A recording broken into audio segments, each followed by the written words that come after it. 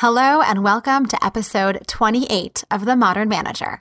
I'm your host, Mamie Canfer Stewart.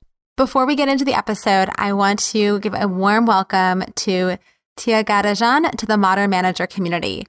I apologize if I have mispronounced your name. As someone with an unusual name myself, I know it is really frustrating when people try to read your name and they get it wrong. And in fact, earlier today, I was called Marnie because the person reading my name saw the M as an R and an N next to each other.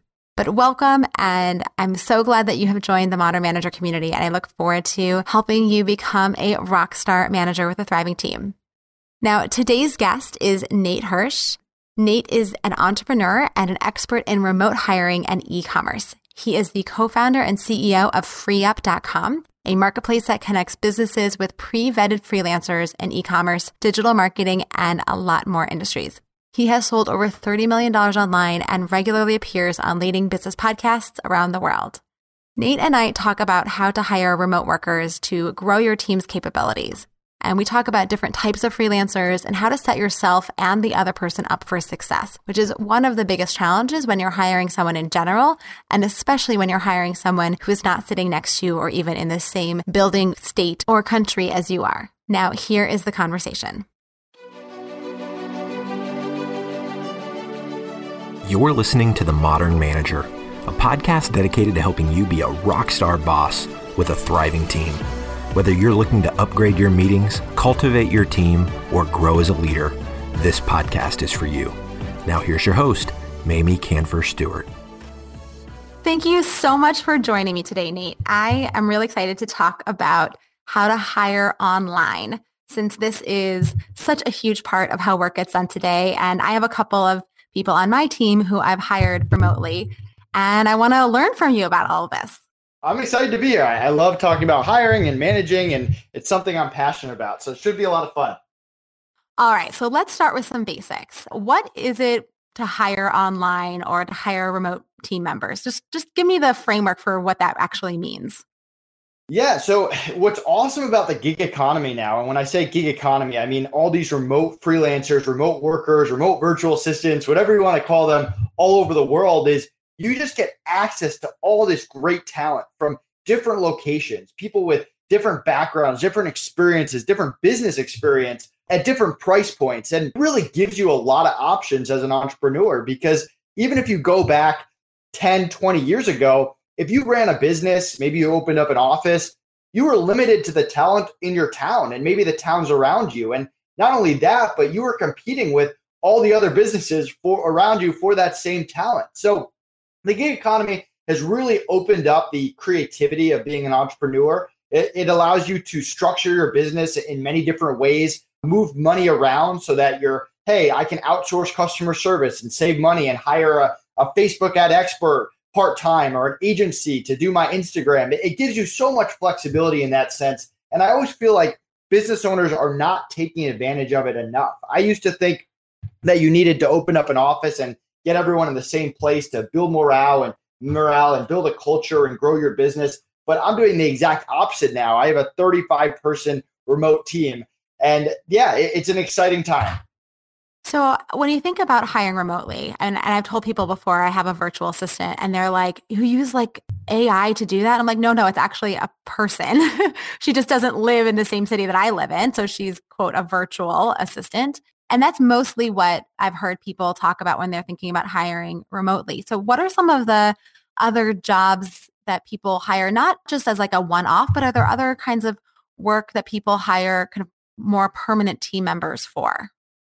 Yeah, I mean, my customer service team, for example, they're located in the Philippines. They all work full time. They've had a bunch of them for years. They monitor my Skypes, my emails, live chat on the website, everything that goes along with that. And we have other clients who do the opposite. They hire someone to build a website one time and they never talk to them again. Or maybe they hire an Amazon expert to be in their back pocket. And it is more long term, but it's more here or there whenever they need them. So you really get that flexibility. And if you can hire someone that wants the same thing that you want, it ends up being a really great relationship.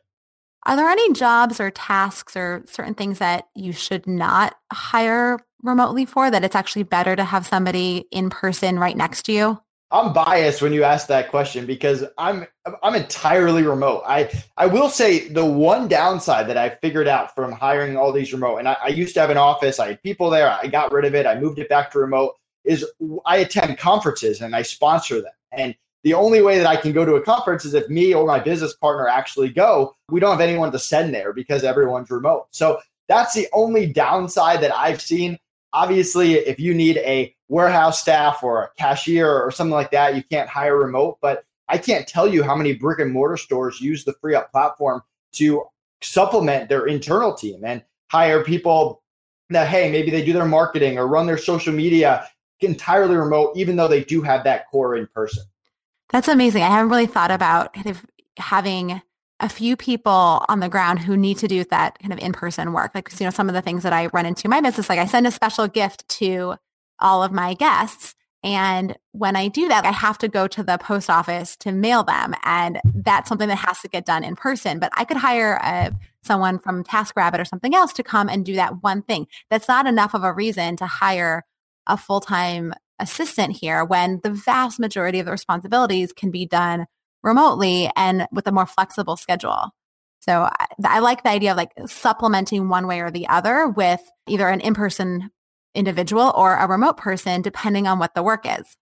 Yeah, it makes a lot of sense. And I did that for years where I was packaging textbooks and I was packaging them myself, shipping them myself. It was a lot of hassle. And I was struggling because I was trying to get away from the in-person team, trying to make it go remote. And there are some adjustments that you can make to your business. I mean, there are different companies that can ship for you. There's FBA with Amazon. So again, you can get creative and there's not always a perfect solution, but sometimes you need to keep tweaking until you get your business where you want it to be. All right, I want to shift gears a little bit and talk about concerns, because when I tell people that I have a virtual assistant, right, I already said I get a lot of like, oh, funny looks. You have an app or an AI to do that. But I also get a lot of concerns of things like, well, how does that work? Like, how do you know what they're doing? And how do you make sure that they know what they're doing? So what are some of the concerns that you've run into with people, and how do you respond to those, or how do you solve for those?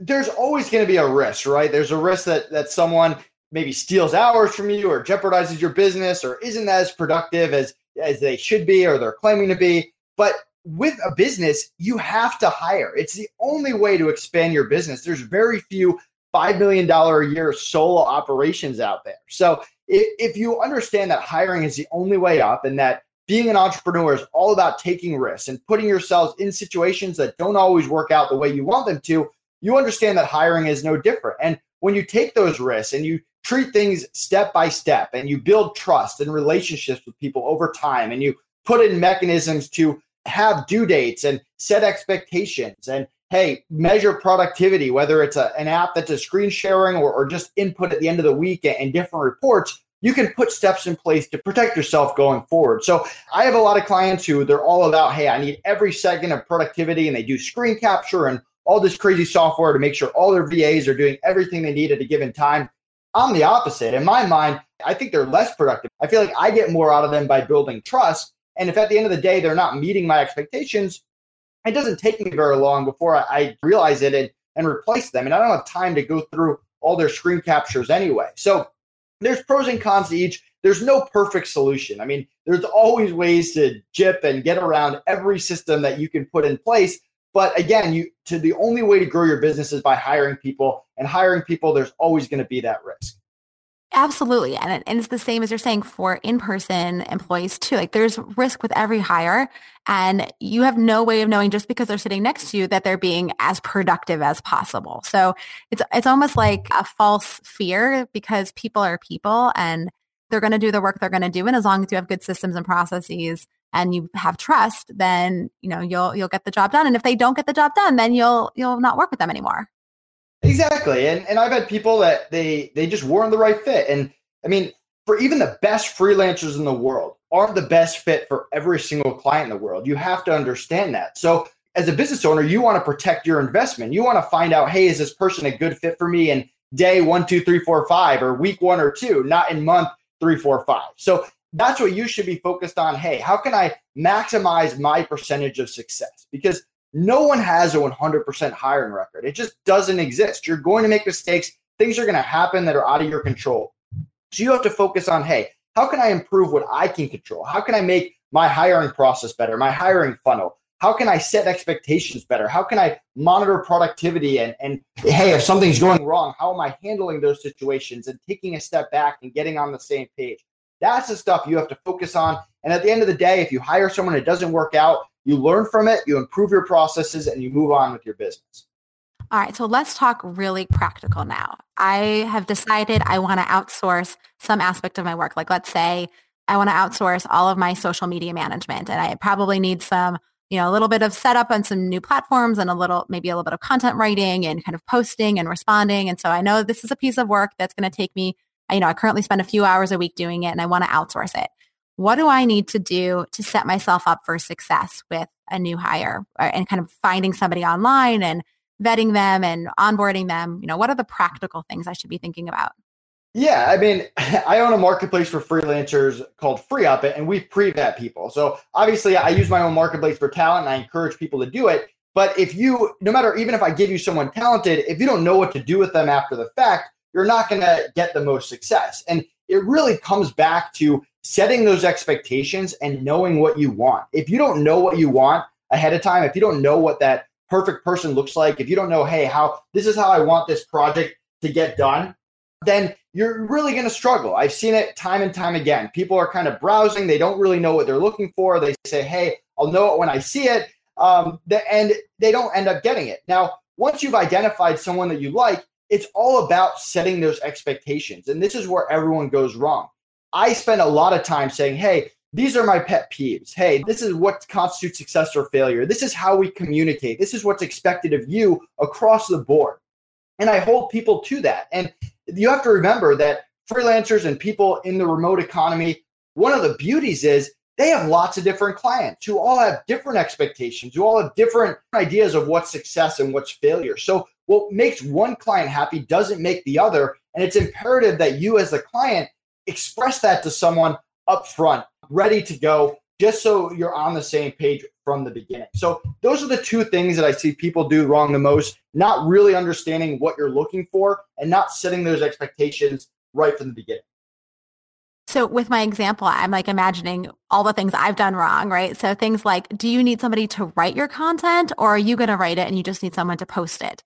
Do you need someone who can do graphics because you're also doing stuff on Instagram? Or do you need someone who can just do writing content because you're primarily on Twitter, right? I'm imagining all of these little details that actually matter when you're looking for the right person to do the work and the right skill set match to the job. And then in terms of onboarding, kind of the same thing of, do you already have graphics and brand standards and things that you're asking this person to follow? Or is it kind of been a free-for-all and kind of whatever comes out of you, and you're not giving them any clear guidance of what tone you like or what parameters there are for the kinds of content or the kinds of language that you use? Like, all of those details matter in this situation. And they really do matter whether you're hiring in person or not. Absolutely. And that's kind of why I talk about identifying what you want. I like to say that there's three different types of people. There's the basic level freelancer, that $5 to $10 an hour, non-US. They might have years of experience, but they're really followers. They're there to follow your systems, your processes, your standard operating procedures. If you don't have those, you can't just hire someone and say, hey, run my Facebook ads for $7 an hour with no directions and expect good results. Then you got the mid-level, maybe that 10 to 30 range. These people are specialists. They do the same thing every day. Maybe it's graphic design or bookkeeping or content writing. You're not teaching someone to be a graphic designer, but they're not consulting with you either. They're doers. And then you got the experts, the 25 and up. They're there to consult, to project manage, to execute high-level game plans, to bring their own experience to the table. And I think where a lot of people go wrong is they hire a mid-level when they really need someone to consult. They hire a basic level when maybe they need a doer. They don't really have the directions to give them. And that's where a lot of things get messed up. So identifying what level you need and where you're at in your business is incredibly important. That makes a lot of sense of how prepared are you and what kind of work needs to get done so that you're hiring the right person to follow your practice, build your practice, or kind of do it, or actually help you think through and design your practice. Yeah, every business is different. And some of the best teams are made up of the followers, the doers, and the experts. So let's talk about teaming then, because I think this is another area where there's often some confusion or just, it's hard, especially if you have most of your team is in person and now you have a few people remotely. What are the best practices, or what do you think about including your remote team members as full team members? So, whether it's somebody like a virtual assistant who's mostly working with one person, or a social media manager, or a bookkeeper, do you include them kind of in your team and, on all your Slack channels and in your weekly team meetings? Or do you see these people as primarily contractors who are kind of doing work separate from your core team? Yeah, it's a great question. It really depends. My outsourced customer service team, for example, they're all full-time. They're part of our team meetings. My Facebook ad expert that I have in the US and the agency that runs my Instagram and Twitter accounts, they're not part of the meetings. They're a contractor. I meet with them one-on-one and get on the same page here and there, but they're not involved in the day-to-day activities and the day-to-day operations. So that's kind of where I like to separate that line is, hey, are they involved in the day-to-day operations of your business? If they are, they're probably that basic or mid-level outsourced virtual assistant, and I like to include them. If they're more of those doers where, hey, they're just doing graphic design projects for me, or hey, if they're one of those experts that's consulting with me and running my Facebook ads at a high level, I'm usually not including them in the team meetings. That makes a lot of sense in trying to right size it based on the work and their level of expertise. What about trust building? You mentioned before that you really need to build some level of trust with people so that you don't have to be monitoring their work in such a granular way. So what are some of the ways that you build trust with having these remote team members and helping to build trust, not just with you as their manager likely, but across the team? Yeah, I mean, trust is one of those things that it's so hard to figure out because building trust with one person is way different than building trust with another. I've had people where I've hired and day one, we hit it off, we click, we maybe we have the same attitude or we talk in the same way or whatever it is that we understand each other. And I can not have to repeat myself and you kind of slowly build trust in that way. And I've had other people that maybe have struggled from the beginning and we're not on the same page. And it takes a little bit to get going and to understand each other. But then later on, that relationship is even stronger than that person that we were on the same page with before. So it's very much a case-by-case thing. I obviously recommend don't just hire someone and give them all your passwords and all your access. You want to build trust with them over time and give it to them little by little. But it's so hard to justify it. Like, hey, if this person does X, Y, Z, you can 100% trust them. Life just doesn't work like that. And it's a lot of learning your own management style and learning the type of people that you work well with in order to build those trusts and those relationships long term. So another thing that I do with my team is to ask for feedback and to try and help them, improve in what they're doing, especially when it's a specific task or responsibility that I've given them, kind of, are they doing a good job or not? When you have people who are either working remotely or they're working on, one-off projects kind of as you need them, how do you handle feedback and guidance with those kinds of team members? Yeah, so I'll tell you a story. Back in the day when I had an office, I had a 50% turnover. People kept quitting on me. I was a young entrepreneur. I was 23, 24, and I couldn't figure out why. And I had hired the same person for the same position, third consecutive person who had quit on me. And he quit on me, and I asked him, hey, can you do an exit interview with me? And there's only one type of exit interview, and that's an incredibly uncomfortable one, right? You're sitting across the table from someone, you're mad at him for wasting your time and energy and money, and he's mad at you because he didn't like working there, and he obviously doesn't want to talk to you very much. But it was the best thing I ever did. I mean, he hit me to my core. He told me everything I was doing wrong in my hiring process, as a manager, as a leader, as my culture, everything that was wrong with it. And it hurt. It hurt a lot. But I should have written that guy a check right there because the information he provided me saved me hundreds of thousands of dollars down the line, and it helped me improve my retention rate to over 95%. And one of the last things he told me, which has just stuck with me to this day, he said, you know what? In the 3 months or 4 months that I've been here, this is the first time you've asked me for feedback. And that really stuck with me. So to this day, I ask people for feedback all the time. I think I annoy people because I ask people for feedback so much because I want to make sure, are they happy? I want to know, how can we improve? How can we get better? And people not only appreciate it, but it helps make everything better. It creates an environment where people are open and people come every day, not scared of their bosses or scared to make a mistake. I love that. I ask my assistant all the time, what can I do differently to make sure that you have what you need to do your work, to make sure that you're able to be successful and, give me feedback. But it's sometimes hard when you're doing it over Skype or on the phone or via Slack. Do you have any tips for how to give feedback remotely, especially when you're the boss, if you're the manager, right? It's already uncomfortable because you're going to give someone feedback on what they're doing, but they kind of expect it. But then the opposite is much harder, right? Like, yeah, as you're saying, when it's hard to give your boss feedback. So any tips for how to do that remotely?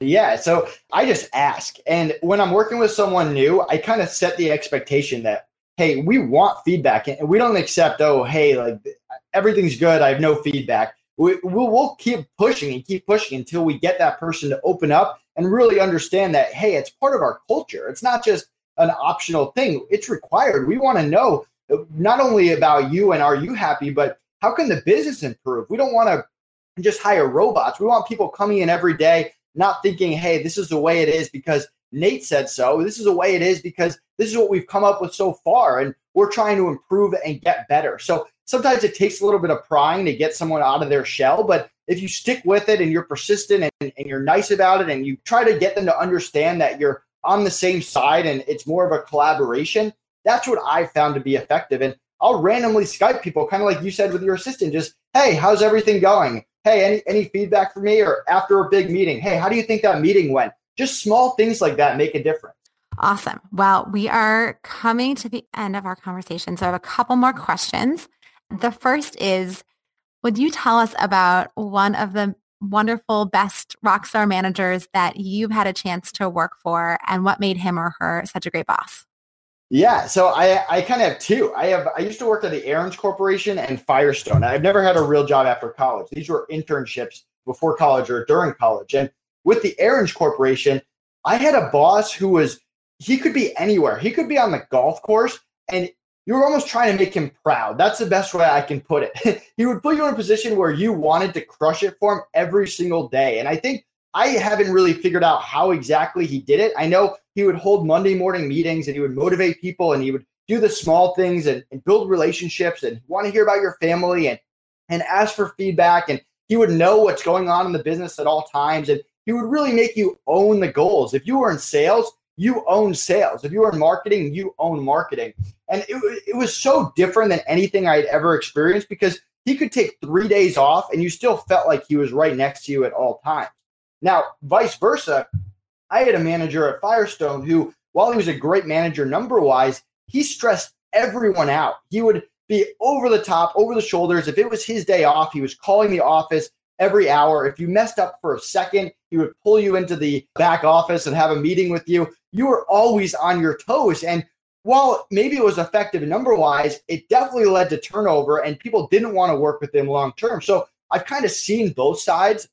And I think I'm in a unique position where I was so young, where I had that really good manager that I didn't really appreciate it and understand the business side of it. And I worked so long for that manager that stressed people out that I think I have more of those stressed out tendencies. And when I started as an entrepreneur, I really had to work hard to get over them. And even now, every once in a while, those tendencies come back. And I have a business partner, Connor, who will sometimes keep me in line, even though I'm not sure that's the best term. Just, hey, reminder, hey, you're reverting back to old Nate, he calls it, because that's just the only real life experience that I've had.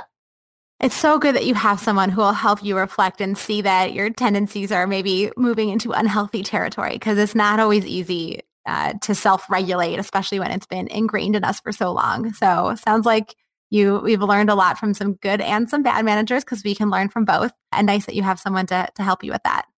Yeah, it really is awesome just having a partner where you have the same values, you have the same beliefs, but you have very different skill sets. You have very different personalities, which is good as well. Yeah. All right. So where can people keep up with you and learn more about FreeUp?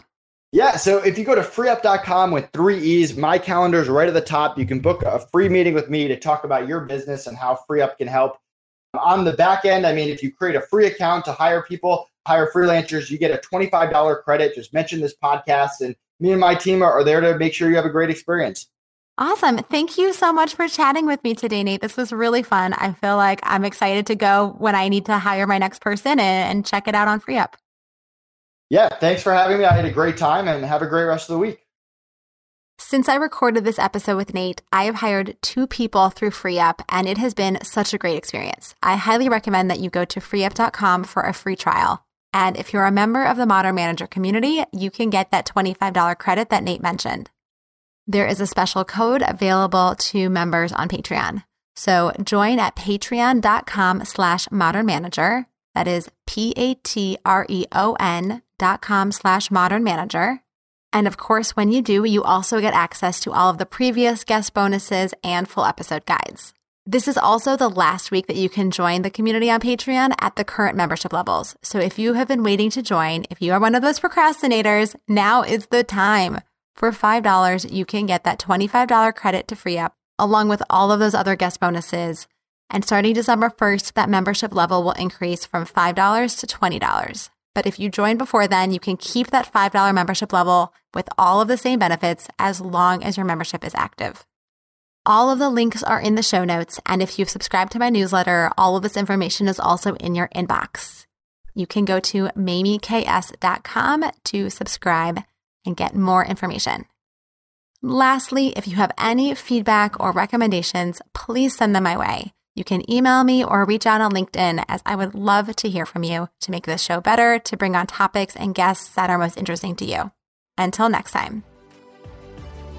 Meetings are one of the most critical components of healthy collaboration, and teams are at the heart of how we work. Meteor helps you use your time in meetings productively, build healthy relationships with your colleagues, and move work forward. To learn how we do it, visit meteor.com. That's meeteor.com. You've been listening to The Modern Manager. You're already becoming a rock star boss of a thriving team, I can tell. To ensure you never miss an episode, subscribe to the show in your favorite podcast player and join the mailing list at mamieks.com/podcast. That's MAMIEKS.com/podcast to get show notes and other special content delivered directly to your inbox. Thank you so much for listening. Until next time.